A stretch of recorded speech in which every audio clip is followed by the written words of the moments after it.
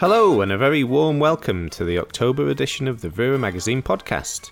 I'm Jonny Ensel, here as your guide to the world's hot happenings, trending destinations, and the best new films and TV shows.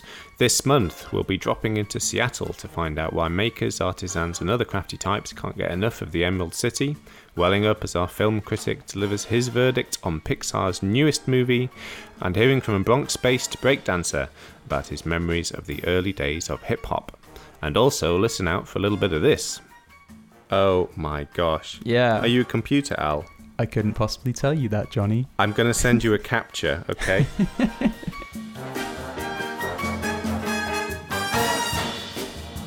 Up first, we have Red Hot, a segment overflowing with info about interesting things happening in the worlds of culture, entertainment, and travel.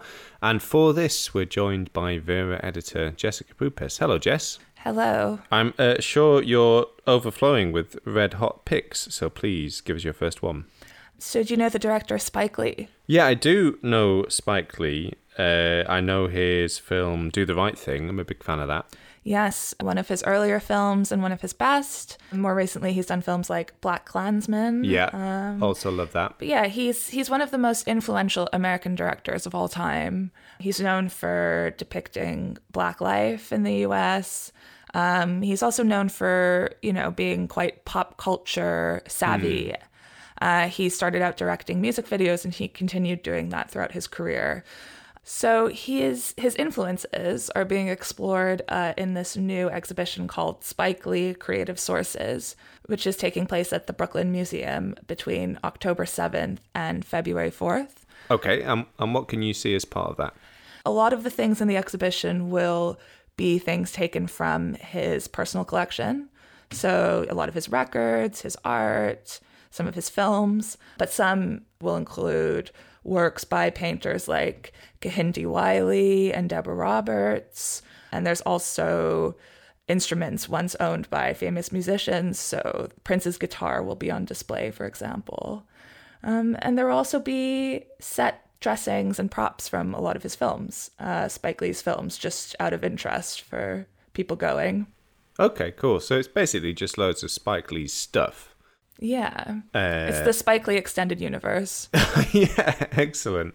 With some other stuff that's kind of influential to Spike Lee as part of it. Yeah, so if you're a Spike Lee head, it's definitely the place to go. Well, it's kind of like wandering around Spike Lee's head. If you're a Spike Lee head, go inside Spike Lee's head. Yeah. Exactly. All right, well, definitely worth a trip to Brooklyn for that. What's next, please, Jess? Jello shots. Or what we might know as jelly shots in the UK. Oh, really? Is that what they're called here? Well, it's only the difference between an O and a Y, but yes, jelly shots. Right, of course, because yes. Jello's the brand, and jelly is what it is. Yeah, but I know, I can't say that I had much experience with jelly or Jello shots as a young man. But well, I know what they are. Many things in the UK are jellied. Like? Jellied eels? Yeah, I haven't had much experience with those either. But it's basically sort of alcohol in the guise of a dessert. Yeah, well, Jello is famously a snack for kids, but Jello shots are the alcoholic version of that. And you're about to tell me that they've become cool now. Yes, they have. Yeah. And who's making them cool? Well, the leaders in this trend are a company called Solid Wiggles. Solid Wiggles? Solid Wiggles. It's a little oxymoron. They are a New York-based company. I've seen them the last few years just all over Instagram because they make jelly products, basically. They specialize in jelly cakes and Jello shots. And they supply a lot of the bars in New York. For example, Lise and Vito in Brooklyn, which is a natural wine bar. And they supply their Jello shots there. And they have different flavors like Cosmos, Midori Sour. It's just a bit of fun, really. Okay, so it's like a kind of classic cocktail condensed into Jello form. Yeah. There's also at Marion's, also in New York, in the West Village, which is a new restaurant. They're doing something called the Negroni in 2 acts. which is a Jell-O Negroni shot served with, your standard Negroni. So you can have your Negroni in liquid form and then in viscous jelly form. You can have your Negroni and drink it too. I mean, I always like to explore different textures to my booze. So why is this coming back now? Is it just a kind of thing to do, or does it have some advantages, jellifying things? Yeah, it's just a thing to do. We're just looking for things to do, grasping in the dark. We're all about fun. We're all about fun. Yeah. Okay, well, keep the wolf of existential doom from the door of your human experience by drinking alcohol in jelly form. Wow. This has taken a turn I would have never predicted. It's a kind of darkly existential podcast this month. All right, well, let's move on from that then. And what else are you recommending, please? Raunchy comedies. Oh, well, this doesn't sound dark at all. No.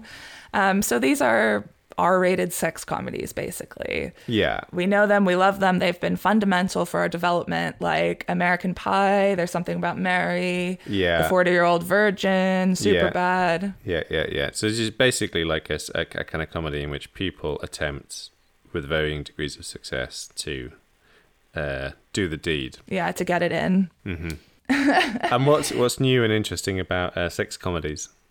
Well, I think they've kind of fallen by the wayside in the last few years with the advent of Me Too and all these new conversations that just ruined everyone's fun. Well, I'm not getting behind that idea. But No, I'm obviously joking. But yeah, sex became, complicated, and maybe looking back, a lot of those films kind of perpetuate, unpleasant ideas. Yeah, and they're all about men.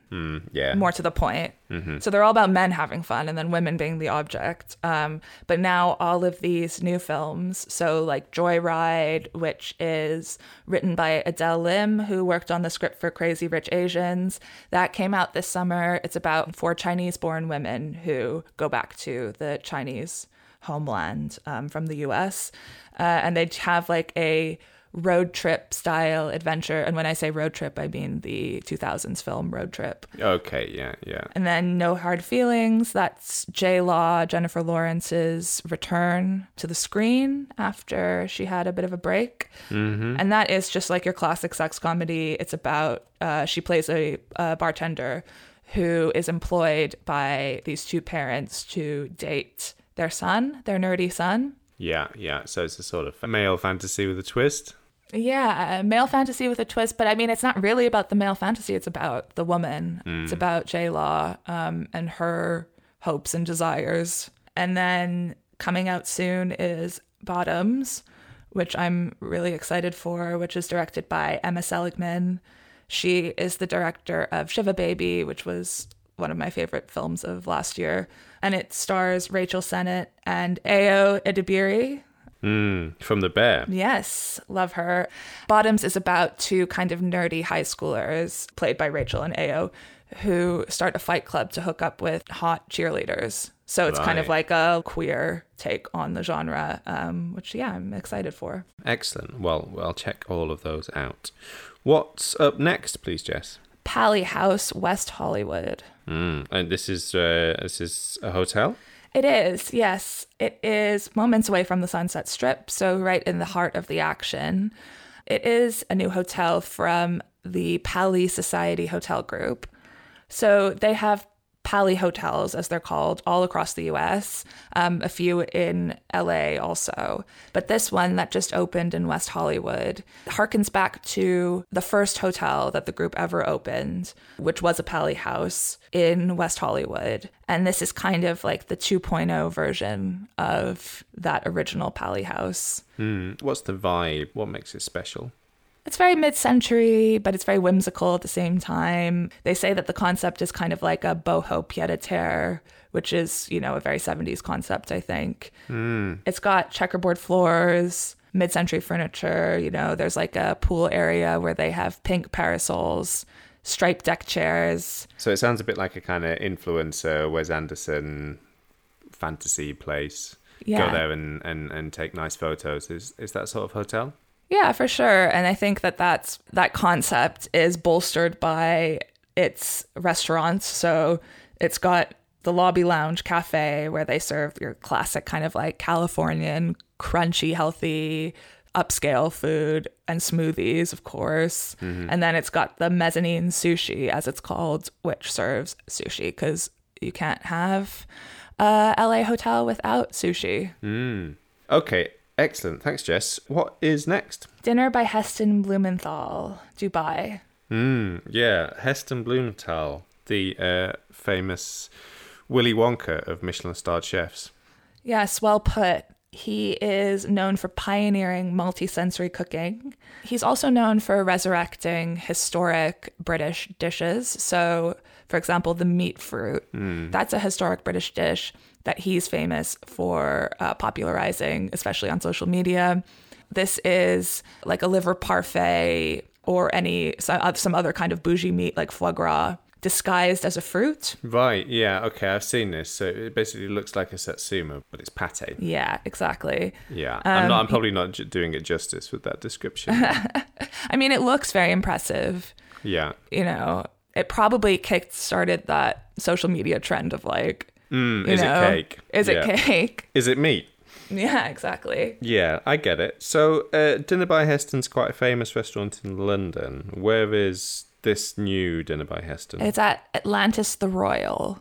So this is an absolutely insane and very Dubai resort complex that they call the most ultra luxury experiential resort in the world.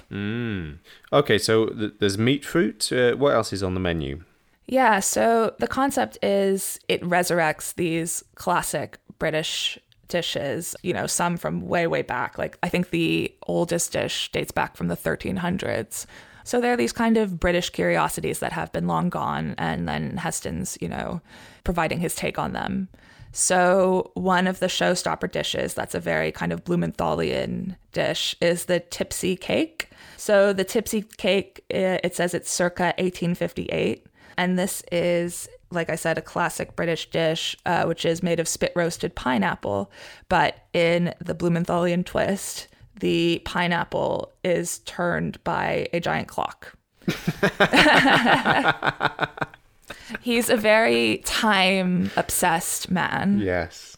Well, I was just trying to get my head around the concept of spit-roasted pineapple before you threw the giant clock in there. There's no time to think. Okay, well, I'll just have to accept that. Okay, yeah, so it's like old stuff with a new twist, but it's all kind of weird. I mean, I'm guessing it's extremely expensive, but worth it? Oh, hell yeah. Worth it? I don't know. I'll leave that up to whoever has pockets deep enough to decide, because I'm not going. Yes, maybe we could say only time will tell. Only time will tell. All right. Well, Jess, thank you so much for your picks, as always. They were delightful and confusing, which is which is a good combination. That's how people describe me. Yeah, absolutely. Well, thank you, Jess, as ever, and we'll see you next month. Okay, bye.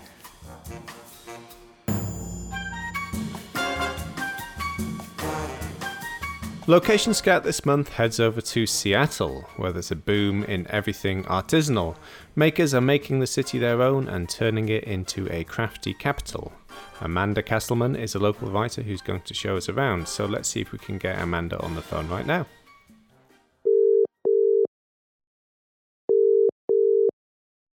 Hi there. Hey Amanda, it's Jonny. Oh, hello. How's it going? Yeah, really well. Where are you today? I'm in North Seattle at a place called Seattle Recreative, and it's upcycling shops that also has a makerspace in back where they offer workshops. So this is where all of the lost markers and buttons go, and then people can come and create new art out of them. So this is one of Seattle's hubs for crafty stuff, is it? Yes, I definitely say this is an epicenter for innovation and upcycling. Everything from paper clips to old aromatherapy pots. It's kind of a epitome of a couple of Seattle ideas, both of this innovation and creativity, but also this real environmental awareness and like, what can we take and transform? So yeah, it feels very Seattle here. Yeah, absolutely. Well, could you talk a bit more about those things? What is it that makes Seattle special in this regard? You talked about upcycling and sustainability. What do those things mean in the context of the city? Yeah, I mean, going back a little bit, you have to remember, like, we're a very young city, so we're still finding our identity. But one thing that's been very central, like from the Coast Salish, the indigenous people here onwards, it's a real place of superabundance, the forests, the fisheries. So they had time to make art and made exquisite art. And then all these super enterprising settlers come in from places, China, Japan, Latin America, Europe, but places with incredible craft and art traditions. So we had a lot of talent feeding in. We had a lot of people that wanted to find fresh new horizons and make new solutions to live better. So kind of all of that happened.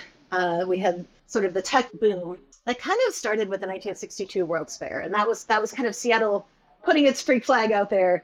We built this giant UFO looking thing that basically declared to the world, like, we're a city that is looking forward, not back. It's all about innovation. And then it just took off. You've got Microsoft, Amazon.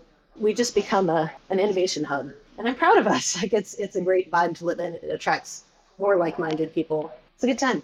So it's kind of interesting that you've got these huge tech companies that you mentioned on the one hand, and then also this kind of slightly more scruffy, scrappy, kind of use it, recycle it, upcycle it idea going on. Do those two things, are they connected somehow?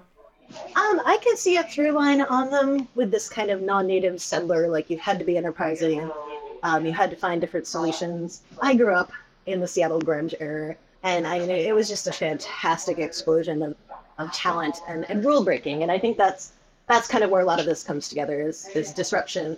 But, this is one of the most highly educated cities in the US. But you kind of find people that are more concerned with like snowpack and stock options.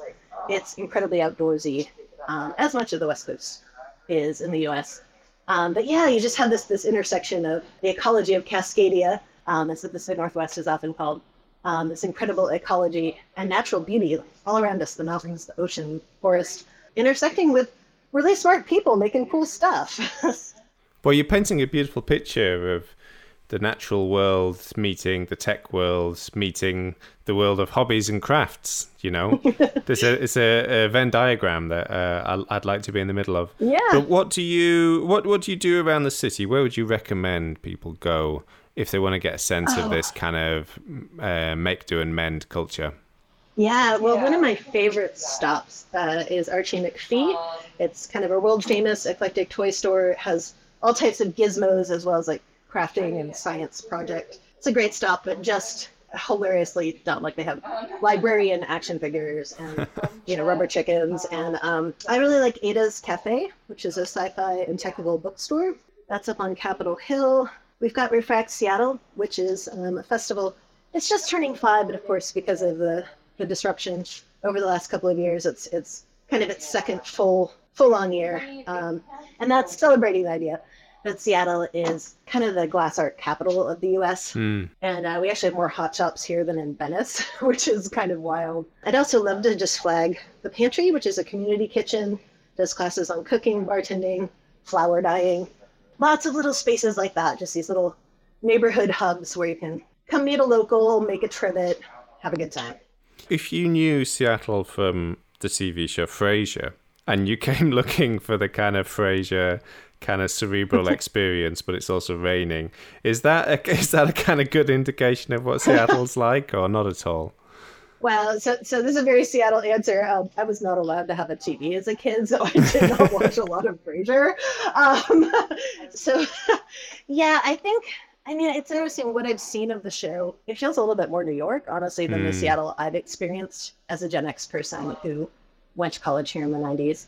I mean, I do think there are places you can turn to for that kind of fine art. Like we have a silent reading night by the door at the Sorrento Hotel.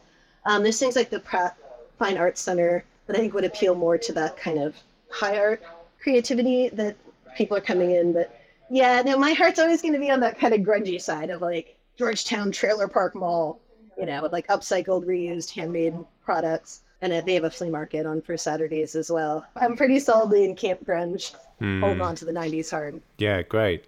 Well, what about eating? Because there's a certain amount of craft that goes into that as well. Is that something that Seattle does well?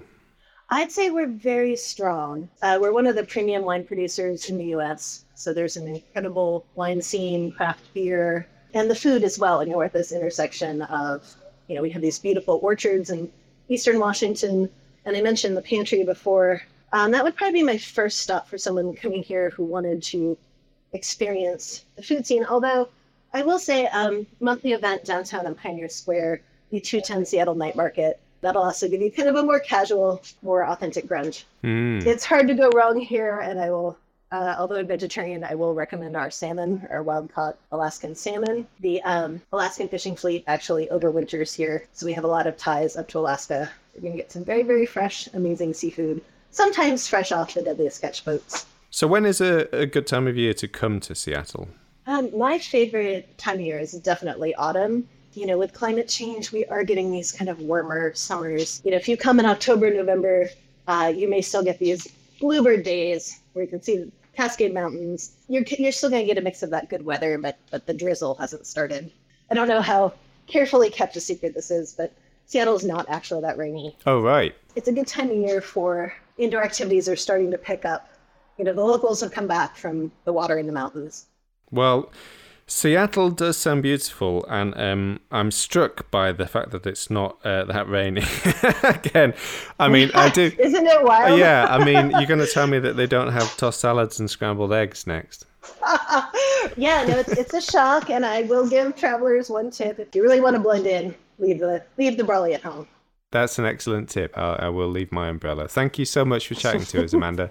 Thanks. It's been a pleasure.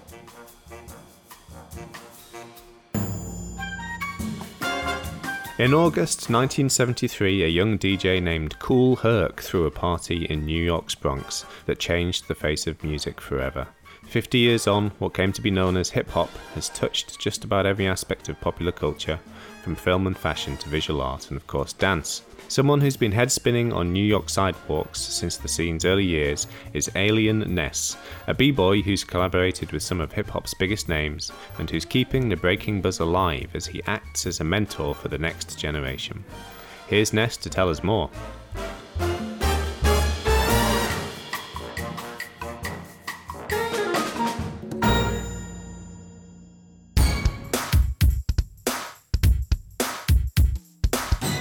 I am Alien Ness.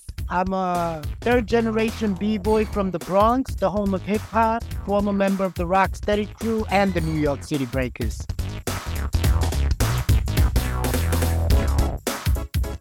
It sounds really cliche when you hear people say hip-hop saved my life, but in essence, hip-hop has saved many lives, as well as myself. It was just all around me. It was like being in the same cradle, so to say, as hip-hop. I was engulfed in it. It was all around me. It was what we lived on a day-by-day basis.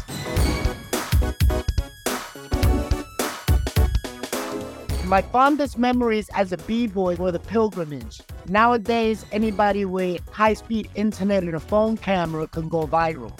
Where in my days, there was no internet. You had to actually get out of your comfort zone, your neighborhood, in a time where it was not safe to do so, and go neighborhood to neighborhood to neighborhood just to get your name out. And that was the important thing. In hip-hop, it's all about the legacy. So you wanted to be the best on your block, then the best in your neighborhood, then the best in your region, the best in your borough, best in your city, and so forth and so forth. We would walk miles just listening for music to find the party. And if we found the party, we knew that we'd find other dancers. And it's really battle culture, which was the real purpose of wearing crew shirts with the name of your crew and your name in the front, because you really didn't have time to talk to people. You came in, did what you did, and left. Whether you left walking or you left on a stretcher or left running, being chased, they will always remember your name. I've seen some pretty amazing things as a kid, but now as an adult, traveling the world as a judge, as a host, as a coach, as an instructor, these kids nowadays are incredible. Like, the things kids are doing now are unimaginable back in my day. You have to be original. It's not just so much copying the hot viral moves. It's more about creating that next move that could go viral. And as time goes by, it just gets more incredible. Like, these kids are amazing, you know, like, truly amazing. I'm proud of where the culture has gone. I'm proud of my personal students, you know, and it's just a great thing. In my days, they looked at us all as, you know, street thugs and gangs, and people immediately think of the guy dancing on a street corner on your subway train, passing a hat around for coins. But right now, globally, breaking is at an all-time high. And with breaking going to the Olympics in Paris in 2024, the progression of the dance, it's escalating at an incredibly fast rate. It's gotten to the point where now I'm learning from my students. Like, I'm trying to teach, and I'm looking at them like, whoa, you got to teach me that so I can teach it to the next person, you know? When it comes to the 100th anniversary of hip-hop, as far as dance goes, we're going to talk about that first B-boy and B-girl that came home with an Olympic gold medal. To me, it's exciting because before, dancing was just an art. Now it could get you on a box of Wheaties, you know? So just thinking of it like that, it's just incredible. These Olympics coming up will be the first time that I cannot be 100% patriotic, because no matter what country you're from, when you go up there and do your thing, you are representing me. You understand? I don't care if it's Russia, Japan, China. I have a few horses in the race already as an instructor, as a coach. But whether they're my students or not, I'm looking at these dances like this is an extension of me. This is something I could be proud of, you know, even if it's not me on that podium. It's something that I could be proud of. I recently did an interview and they asked me which country's going to get the gold. And I said, I don't know, but I guarantee you they'll thank me. You know, hip-hop, you mention hip-hop to people and they will always say that phrase you hear so often: peace, love, unity, and having fun. You know what I'm saying? So when we look at hip-hop as a peaceful culture that's bringing so many people together, I mean, I'm a kid from the South Bronx. I could go anywhere in this world and have a bed, have a plate of food. You understand what I'm saying? Have a friend. Because not everybody likes the music a rapper makes. Not everybody likes the sounds that comes out of the DJ when he's scratching. Not everybody looks at graffiti as an art. But you put a breaker anywhere on this planet, people are going to stop. They're going to watch. They're going to smile. They're going to clap. They'll throw money at you. It is arguably the most accepted element of hip-hop. So as dancers, we have to start seeing ourselves as ambassadors of peace. I hope I don't get canceled for what I'm about to say, but hip-hop has brought together more people from different colors, languages, religions, nationalities, and cultures than any political or religious leader on the history of this planet. So I've always looked at hip-hop as God's last attempt to help us get this thing right.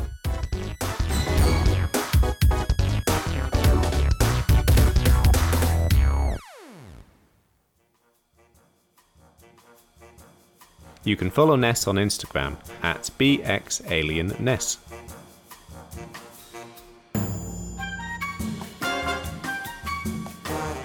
There's a whole world of entertainment on Vera, and to guide us through that world we have a special section called What's On, and also a special guest critic called Al Horner to give us his film and TV picks. Hello, Al. Hey, Johnny. How's it going? Very well, thank you. Are you ready to recommend us some films, Al? I certainly am, yeah. We've got a good batch this month. A number of great animations, actually, which surprised me. That's not my go-to genre, surprisingly, but lots to pick from this month. Beginning with Elemental. Elemental is a Pixar movie. I'm not sure what your relationship with Pixar films is, Johnny. Are you a fan? I mean, they make me cry, they make me laugh. Yeah, I'll watch every Pixar movie, basically. Yeah, I mean, if a Pixar movie doesn't make you cry, that's the litmus test of like, okay, there's something wrong with this person potentially. They've got a heart made of stone. Yeah, absolutely. And I almost resent Pixar movies a little bit at this stage, because I'm like, well, I am going to cry, so, well done, Pixar. Yeah, that is like one of the ways in which, their track record to date has almost become a challenge for them in this kind of current era of the studio. So they've had this recent string of films that have underperformed. They need a hit. This movie was an important one for the company, and I'm glad to report it absolutely delivers. It's so good. And what's the premise? Well, at first glance, it's kind of a familiar format for Pixar. So Pixar have got this tradition of doing stories somewhat along the lines of, what if such and such had feelings? Yes. So yeah. What if toys had feelings? What if bugs had feelings? What if a car had feelings? What if a robot had feelings? Yeah. What if monsters had feelings? And this time around, it's what if chemical elements had feelings? so yeah, you've got two characters, and it's sort of a slight Romeo and Juliet thing of like, one's fire, one's water. On paper, they're not supposed to mix, but yeah, what unfolds through the coming together of these two characters is this beautiful rom-com that's also kind of part environmental disaster movie. It's part kind of family drama about like the immigrant experience and racial divides and things like that. All kind of ambitious stuff for what is ostensibly, regarded as a kids movie. But yeah, it kind of comes together to form like one of their most ambitious projects for a good while. And I had such a blast with it. The visuals, as you might imagine, are mesmerizing. And the whole thing takes place in this city called Element City. And yeah, the sort of world building of that place, you immediately want to go there and look around and get into trouble.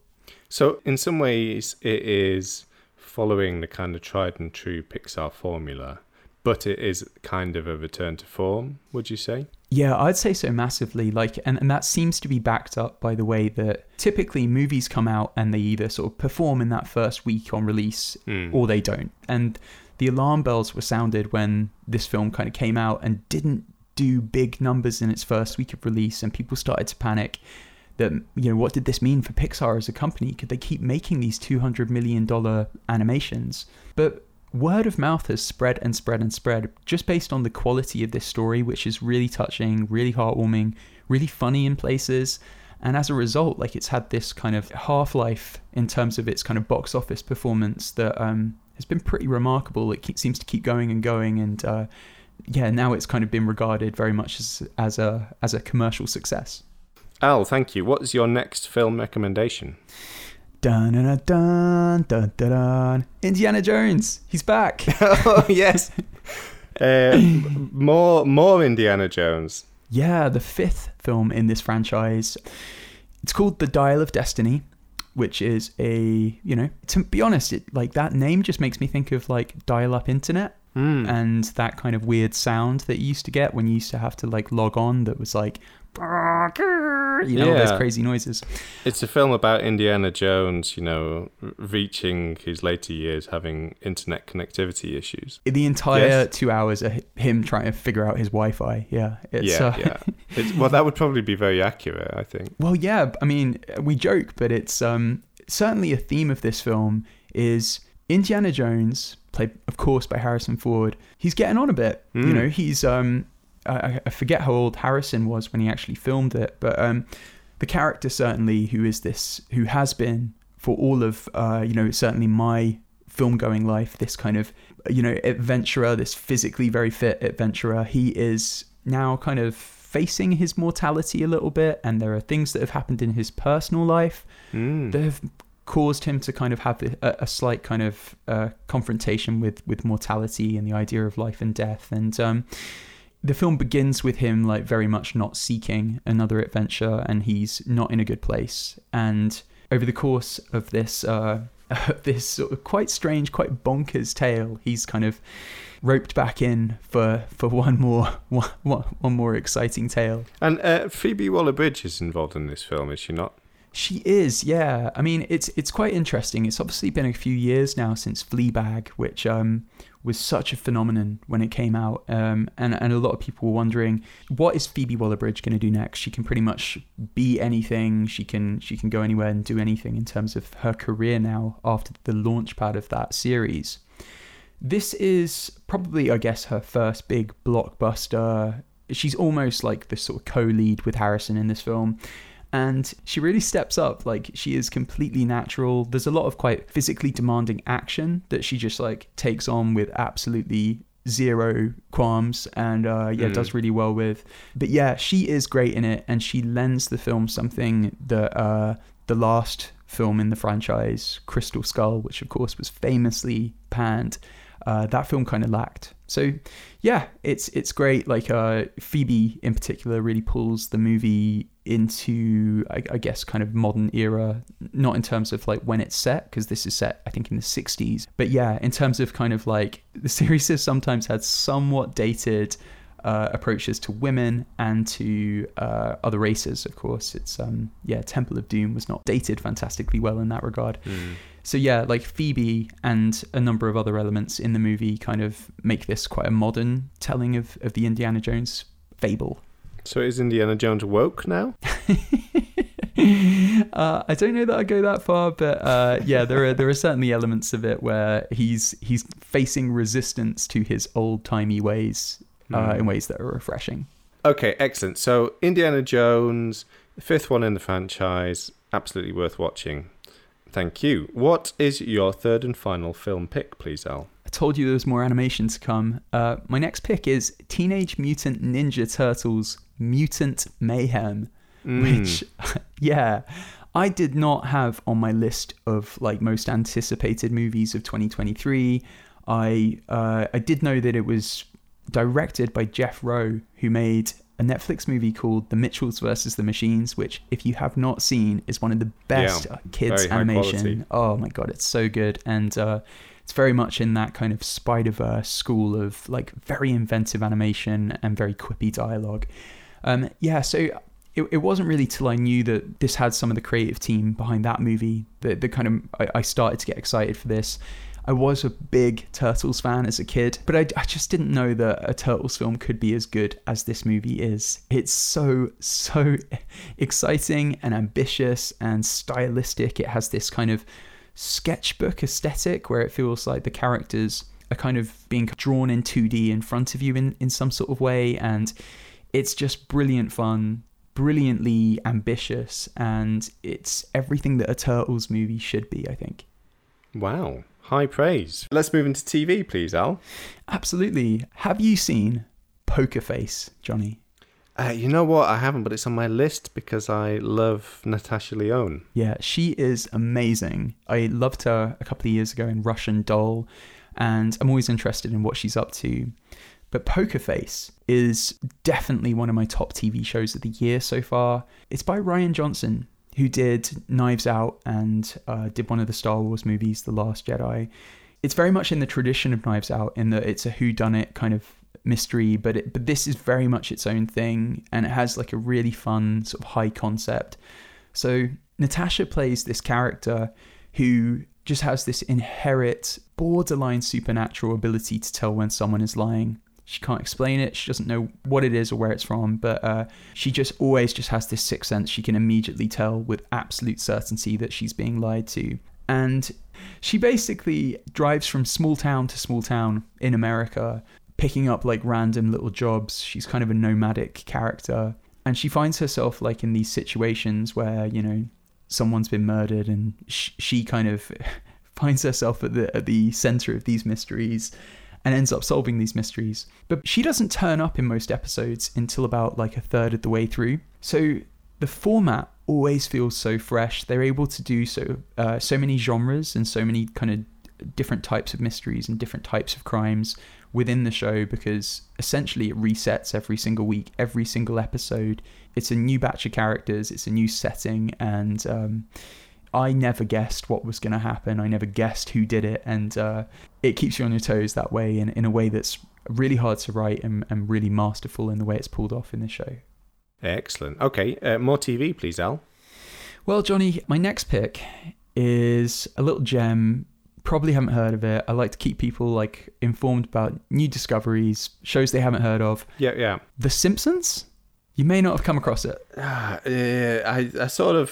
is that the one about mobsters in New Jersey? Close. The Simpsons is, of course, like a cultural institution. We all know The Simpsons. But The Simpsons season 34 which has just come to the in-flight entertainment service on Vera, it's something else. Like, the show has been kind of maligned. It's regarded in the culture as having dropped off. It had this like amazing run of early seasons. Maybe the first 10 seasons are considered like the golden age, and since then it's almost become a bit of a punchline how like the show dropped off and how it's not what it was and all this kind of thing. I would challenge anyone to watch season 34 and tell me that the show doesn't still have some of its old spark. I think because they've brought in some new writers and freshened up their team, it has like this spark to it that is really kind of reminiscent in some ways of the early years. Some of the storylines are as kind of outrageous and inventive as kind of classic Simpsons episodes. And yeah, I picked this because I just think the show I'm going to whisper it might be back to its best. I'm a massive Simpsons fan, and I don't say that lightly. I mean, I will watch this just to see if you're right, Al, because that's such a bold claim. I know. And like, it's not as kind of overrun with big celebrity guest voices now. There's a renewed focus on like the storytelling. A lot of the plots are quite emotive in the way that some of the best classic episodes are. On the subject of celebrity guests, so Natasha Lyonne is actually, it just occurs to me, is in one of the episodes this season. Aubrey Plaza's in the mix as well. So they are still getting some interesting guests involved, but it's not really about those anymore in the way that I think it was in kind of like season 20, that kind of time. It's really, really, really on form this season, and I think you'd have a great time watching it. Okay, 34 is the magic number for The Simpsons. It sure is. All right, Al, what's your final TV pick, please? This is a bit of a crazy one. Mrs. Davis. It's co-created by Damon Lindelof, who you may know for Lost, and by Tara Hernandez, who I think worked on like The Big Bang Theory and a number of comedies. When you watch the show, you really feel the accumulation of those two backgrounds. Like, it is this very outrageous drama, thriller, part comedy that kind of is all to do with AI and a sort of bombastic nun taking on the system. And it's very funny. It's also very thrilling. It's also completely out of its brain insane. I don't know how you'd necessarily reduce that to a genre. Comedy, science fiction, drama, maybe? Doesn't feel very succinct, but that's the best you can kind of do when trying to reduce this incredibly bonkers show to one line, I suppose. It seems like they missed a trick not calling it None Too Pleased. You should save that for your own TV show, Johnny. about a revenge-seeking nun. I think so. I think that would work. I'm on board. I'd watch that. Okay, so it's a genre-bending nun thing. Yeah, and it's quite timely because it's all to do with artificial intelligence. So you have Sister Simone, who is the kind of protagonist, and she's taking on this AI known as Mrs. Davis, and the Holy Grail is in the mix at one point. Like, it's just like delightfully insane, and although it is kind of like quite light and it doesn't take itself too seriously, there is also something quite timely. You know, we are kind of all talking about AI at the minute, and that's something kind of societally on our minds. So yeah, it's very, very relevant, very current. Excellent. Okay, well, thank you, Al, for those picks. On the subject of AI, do you think we will ever be replaced by AI? Well, Johnny, let me ask you a question. What does Al look like when it's written down? Oh my gosh. Yeah. Are you a computer, Al? I couldn't possibly tell you that, Johnny. I'm going to send you a capture, okay? They can figure that out now. Oh, can they? Yeah, oh, wow. We're doomed. Yeah. So, but no, I'm very human. I'm all too human. So you're human. Yes, that's why you were laying it on thick with the Pixar stuff, right? Trying to pretend that you feel emotions. Yeah, I know you're gay, Mel. Oh, no, I'm busted. You're on to me. Robot or not, thank you for your recommendations, and we'll speak to you soon. Thank you, Johnny. That was so much fun.